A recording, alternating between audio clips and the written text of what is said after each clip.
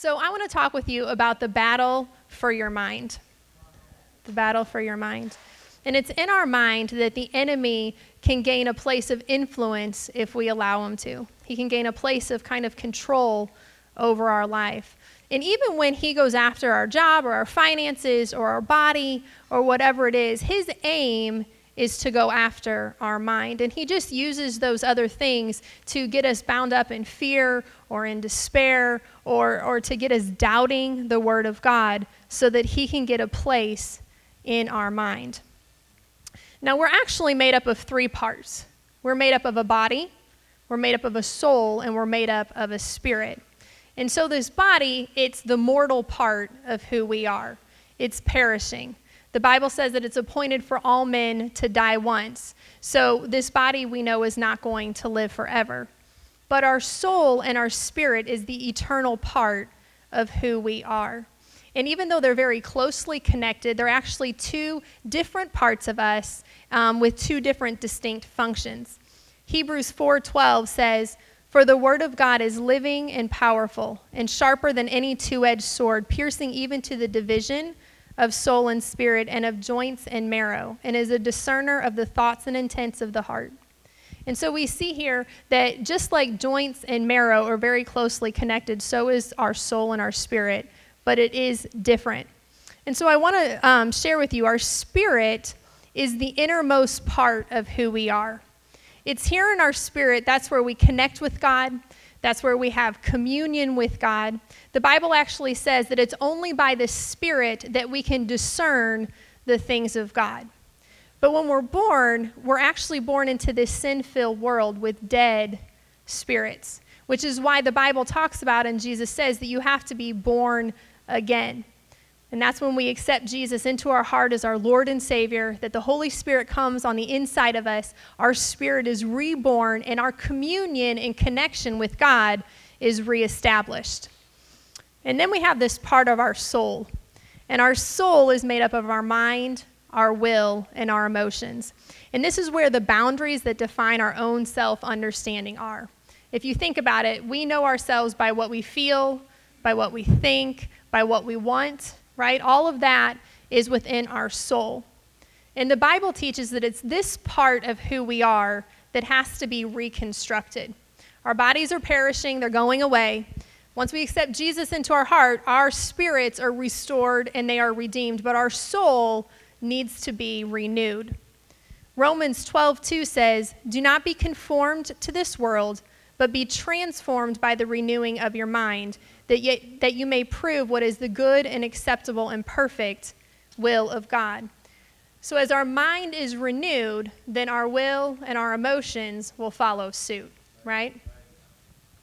The Bible in many places talks about the victory or the failure that we experience originates in our mind before it shows in our actions. Wouldn't you agree? So if this is true, then wouldn't it make sense that we should put a lot of emphasis that it's highly important for the quality and health of our thoughts to be good? Right. Because if we don't recognize that the importance of fighting and winning in the realm of our minds, then we are going to develop behaviors that are not what we want for our life. And so what I want to do with you today is I want to take you through the life of Joseph, and I want to pull out a few things that we can see in his life that can help us to be battle ready. Because if you don't know, we are in a battle.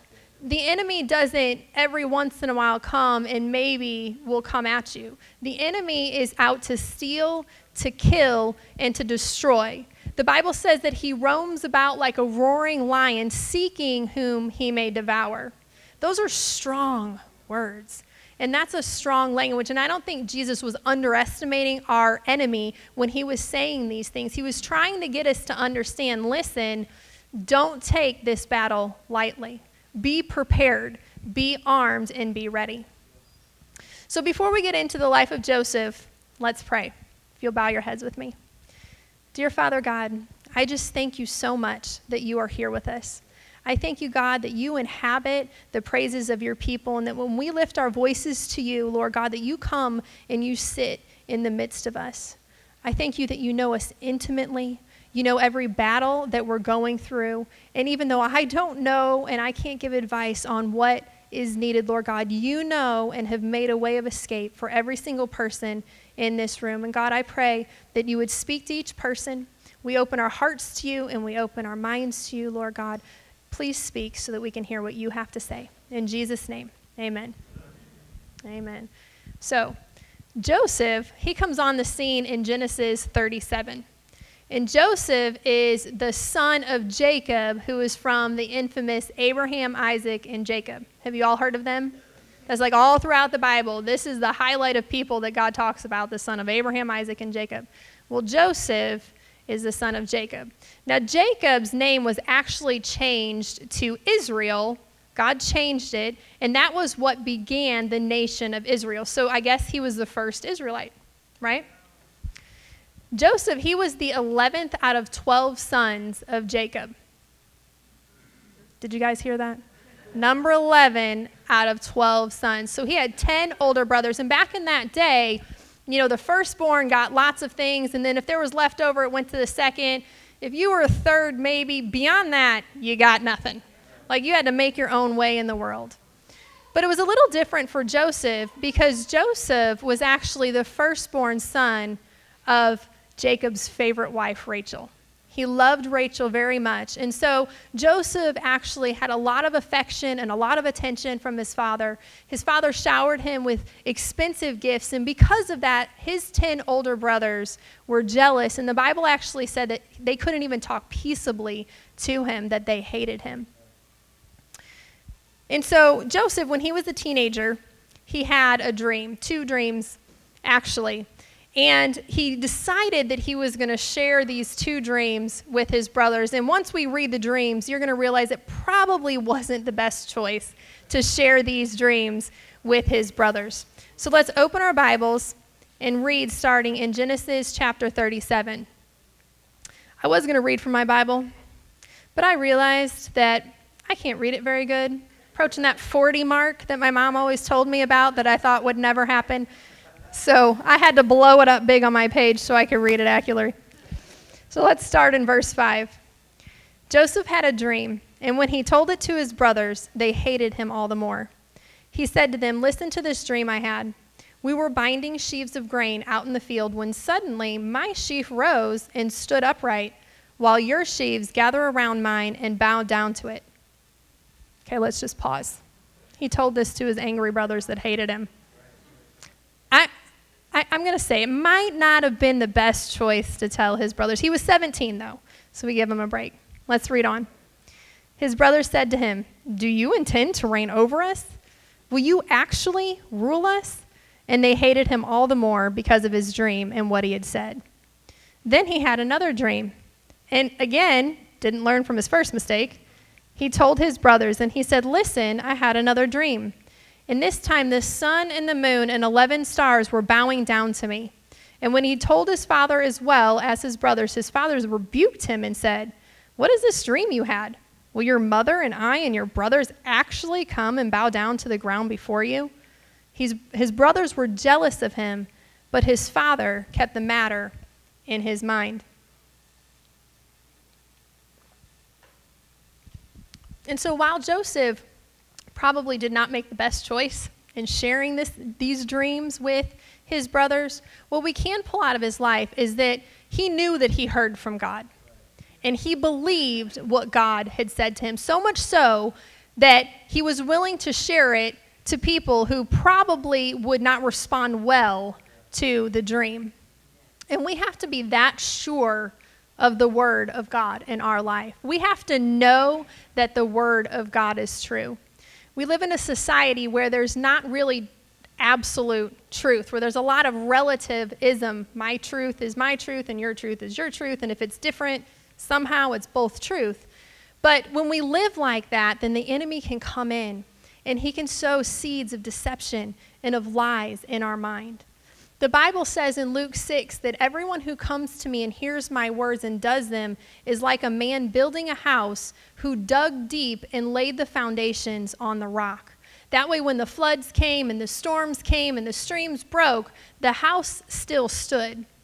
And what Jesus is telling us, it's on the truth of the Word of God that we know that we can stand sure. We know that we have a foundation that when the trials of the enemy come, it will not rock us. It will not knock us off our game. If we build our foundation on anything else, then it's open game for the enemy. The door is open. He can come and say, actually, this is truth. Or actually, that is truth. And he can lead us wherever he wants us to go. We see after Joseph shared these dreams that his brothers were extremely angry, so much so that they concocted a plan to kill him. They were murderously angry. And so they wound up actually going through with the plan. They threw him in a pit. They were going to leave him there so that he could die there. What an awful death that they had planned for him. What, to starve? They were going to, on this coat that his dad gave him, splatter blood and tell his dad, look, the wild beasts must have got him. Now, I believe that God intervened on behalf of Joseph because suddenly the brothers saw these Ishmaelite traders coming and they said, wait a minute. Why not actually gain from this whole situation? We're going to sell him to these Ishmaelites. We'll make some money and we'll be rid of him at the same time. Now I have a question to ask you.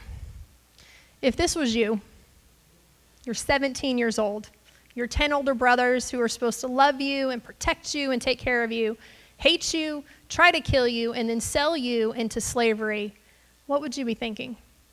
What would your thoughts be like? I know mine, and I have 2 sisters in this room, 3 sisters in this room. I don't know that we would ever talk again. Like, I might have a few plans of my own if that's what happened. And if I wasn't there, then I would be in such a place of self-pity and in depression. But let's see how Joseph responded to this. If we go to Genesis 39, starting in verses 1, it says, Now Joseph had been taken down to Egypt. Potiphar, an Egyptian who was one of Pharaoh's officials, the captain of the guard, bought him from the Ishmaelites who had taken him there.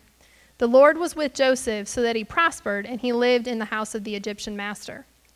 When his master saw that the Lord was with him and that the Lord gave him success in everything he did, Joseph found favor in his eyes and became his attendant. Potiphar put him in charge of his household, and he entrusted to his care everything that he owned. Let's pause. Does that sound like a bitter, angry man? Or someone who's wallowing in self-pity? I mean, the Bible says that Potiphar saw that everything that he did was prosperous, that he succeeded in what he did, so much so that this Egyptian, who they didn't really like the Hebrews. I mean, this was the slave people lower than who they were. He put everything in his care. Let's continue on from verse 5. It says, From the time that he put him in charge of his household and all that he owned, the Lord blessed the household of the Egyptian because of Joseph. The blessings of the Lord was on everything Potiphar had, both in the house and in the field. And so Potiphar left everything he had in Joseph's care with Joseph in charge. And he did not even concern himself with anything except for the food he ate. We can see that Joseph did not allow his thoughts to be consumed with what we'd expect him to, of anger and of self-pity. But he trusted in God. And he allowed the peace of God to permeate everything he did. He did not allow his situation to change who he was and who God called him to be. The Bible says in Isaiah 26:3, You will keep him in perfect peace, whose mind is stayed on you, because he trusts in you. And so we see that if we keep our minds focused on God, even in the worst of situations, that God will keep us in peace. And if you've ever experienced the peace of God, like truly experienced the peace of God, you know that it's in that moment that really it seems like everything is going to be okay. No matter what you're going through or what you do, it's in that moment when God's peace is resting on you, you know that everything is going to be okay. And this is saying that we can walk in that. It's not just a momentary thing. That we can actually walk every day, no matter what we're going through, in the peace of God, as long as we'll keep our eyes focused on him. Isn't it amazing that Joseph began in a wealthy, prosperous family? He began in freedom. He had all of that ripped away from him, but he did not allow his thought life to be hindered by it. But yet we live in a society where there's so many of us, America, like wealthiest nation in the world. Like we live in luxury. And maybe we compare to other people who have more, but as a nation, we live in luxury. Yet so many people are miserable in their minds. They're wrestling in their minds. They're tormented by fear and anxiety and depression and all kinds of other things. How can that be?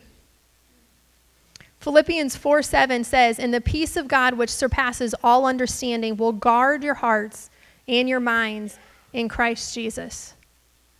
So when we keep our minds focused on him, his peace will rest on us. And when his peace rests on us, it will guard our mind.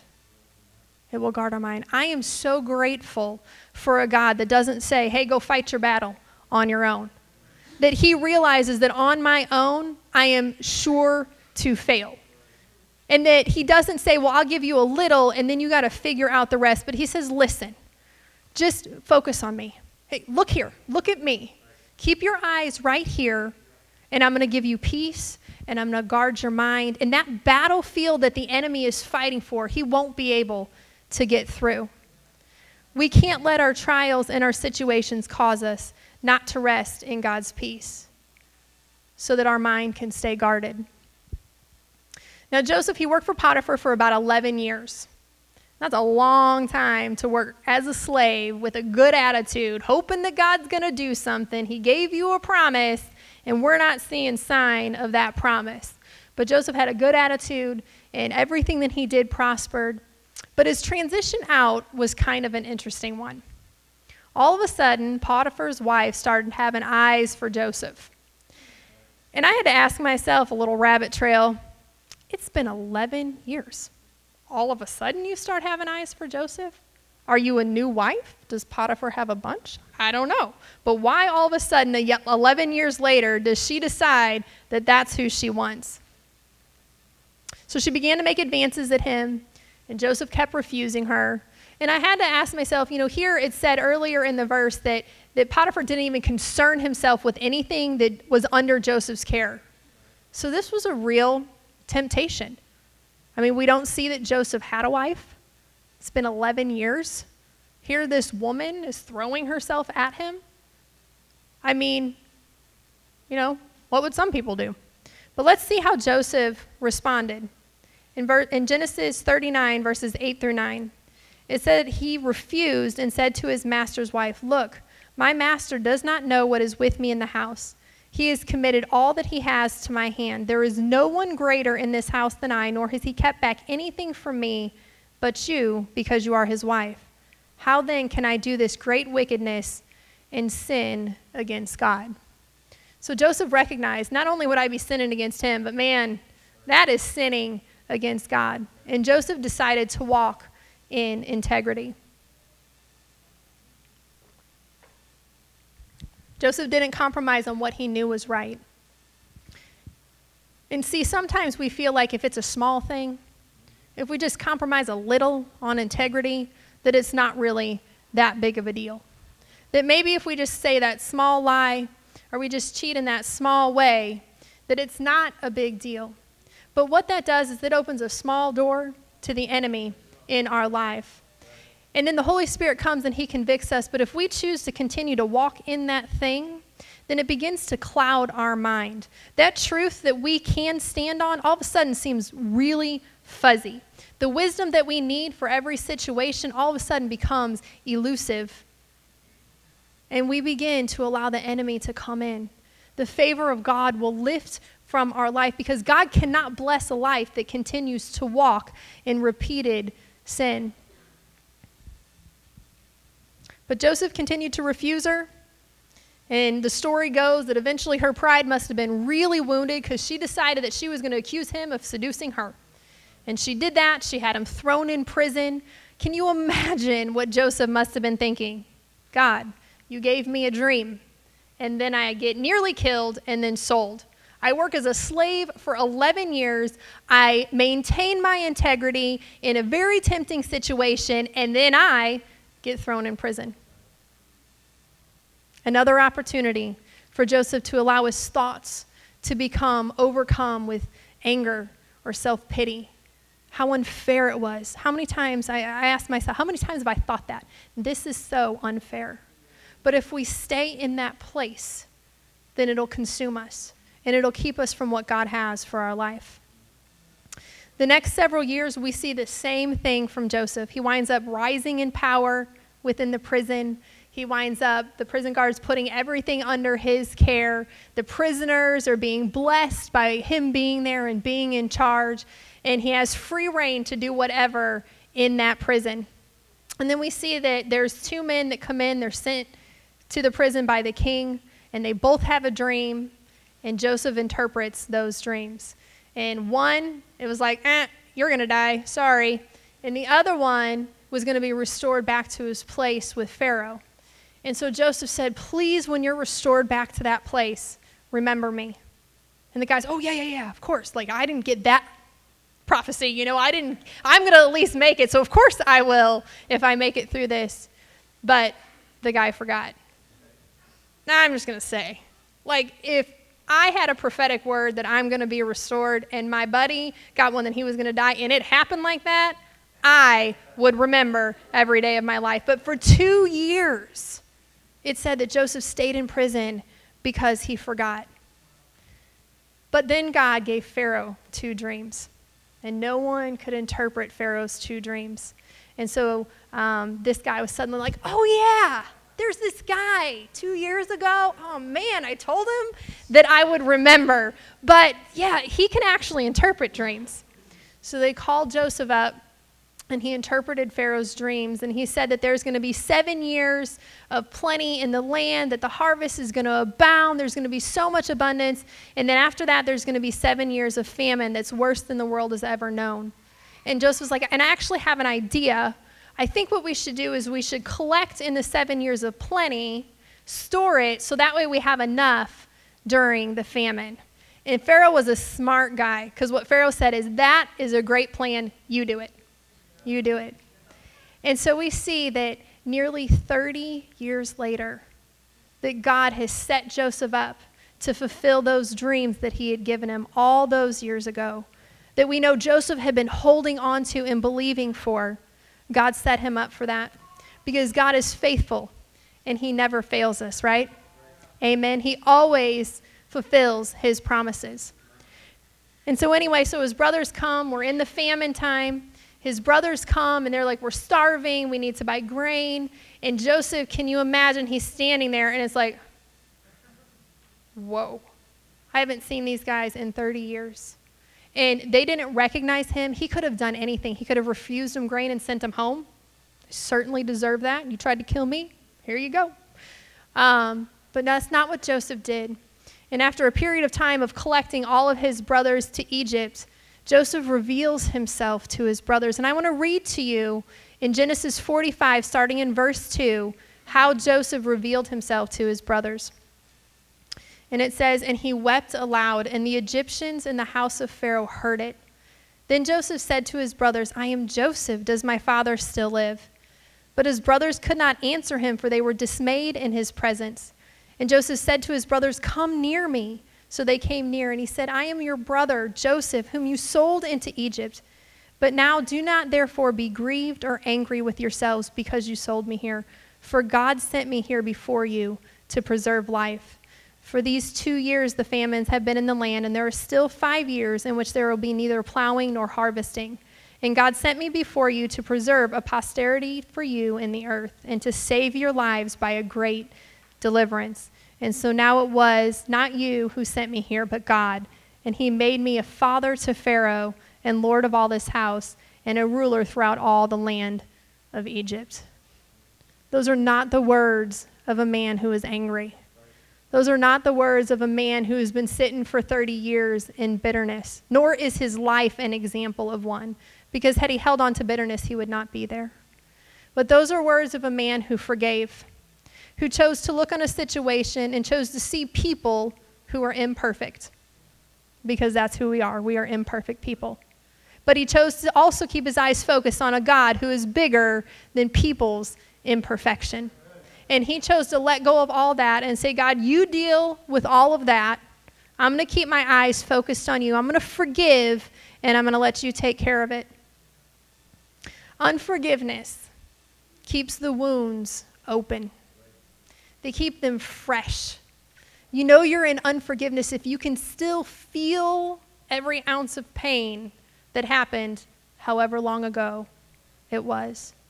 I know when I'm in unforgiveness, and I recognize this in myself because I start to fight with the other person in my head. Is that weird? No one else does that? You don't have a conversation to where you say, no, I told you that you should not do that, you hurt me. And then they say, well, no. Okay, well, they talk back to me, but it is a sign. It's like, wait a minute, this is not good. I'm starting to get into unforgiveness. And I have to repent and let that thing go, because if not, it turns into bitterness. And then bitterness, the Bible says, dries our bones. It dries our bones.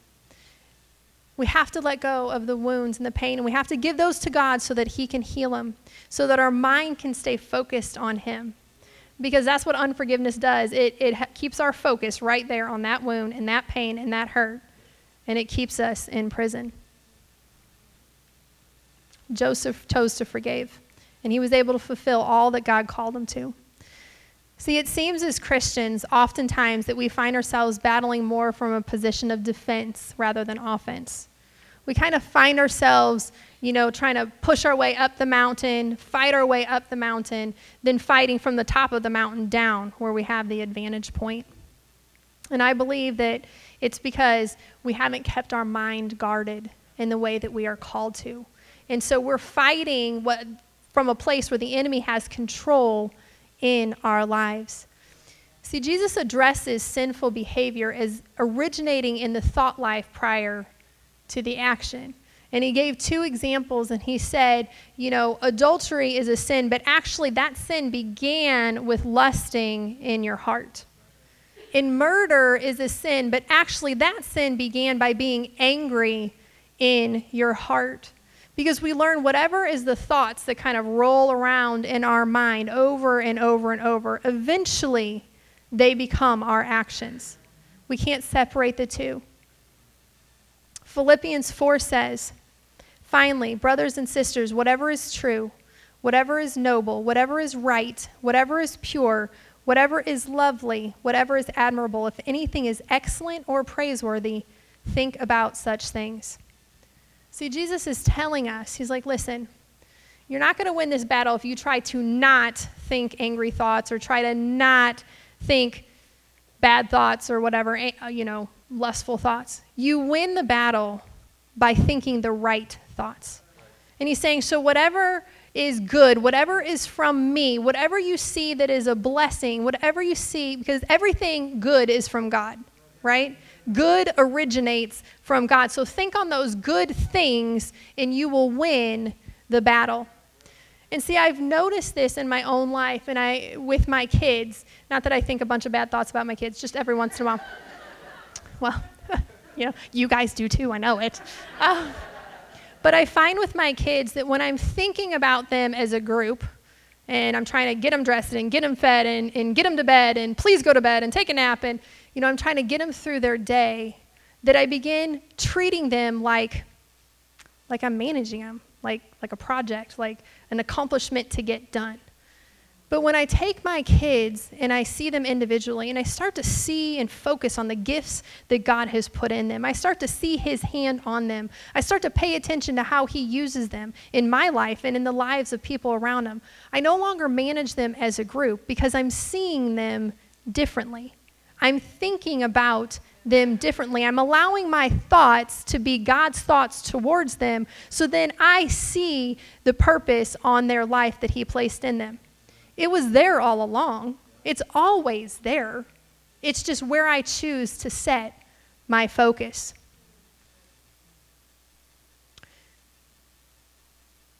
Lastly, the Bible tells us that we are to take our thoughts captive. To take them captive. And Pastor Matt preached and he said that word captive, it means kind of like holding it at spear point. Or I like gun point. Guns are way more dangerous than spears. But when that first thought comes into our mind, that very first thought, that's not a sin, usually, the very first one, that's the bait of the enemy. And what the Bible is telling us when he tells us to take that thought captive, he's saying, listen, you have to know that that's the bait of the enemy, and you have to counteract that with the truth. You have to say, that's not of God. When he says that you're a failure, I am a child of God, so that can't be true because God says that I am his child. And so you take it captive and you don't allow it to get a place in your mind. But when we allow that thought to rest, when we allow it to sit there and we say, oh yeah, actually I'm not good enough, then we accept it and we let it in. And then the enemy starts to build brick by brick a stronghold, a place that he can inhabit, a place that he can control of fear or of depression or of worry or whatever it is in our minds, because we did not take that original thought captive.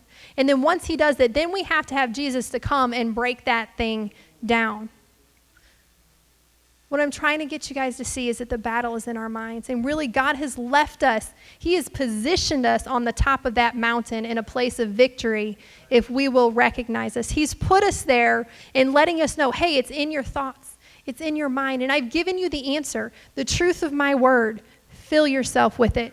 Walk in integrity by that thing. And when the enemy comes, you'll know when it's a lie. And you grab that thing and you renounce it in the name of Jesus, so that you are fighting from a place of offense rather than a place of defense.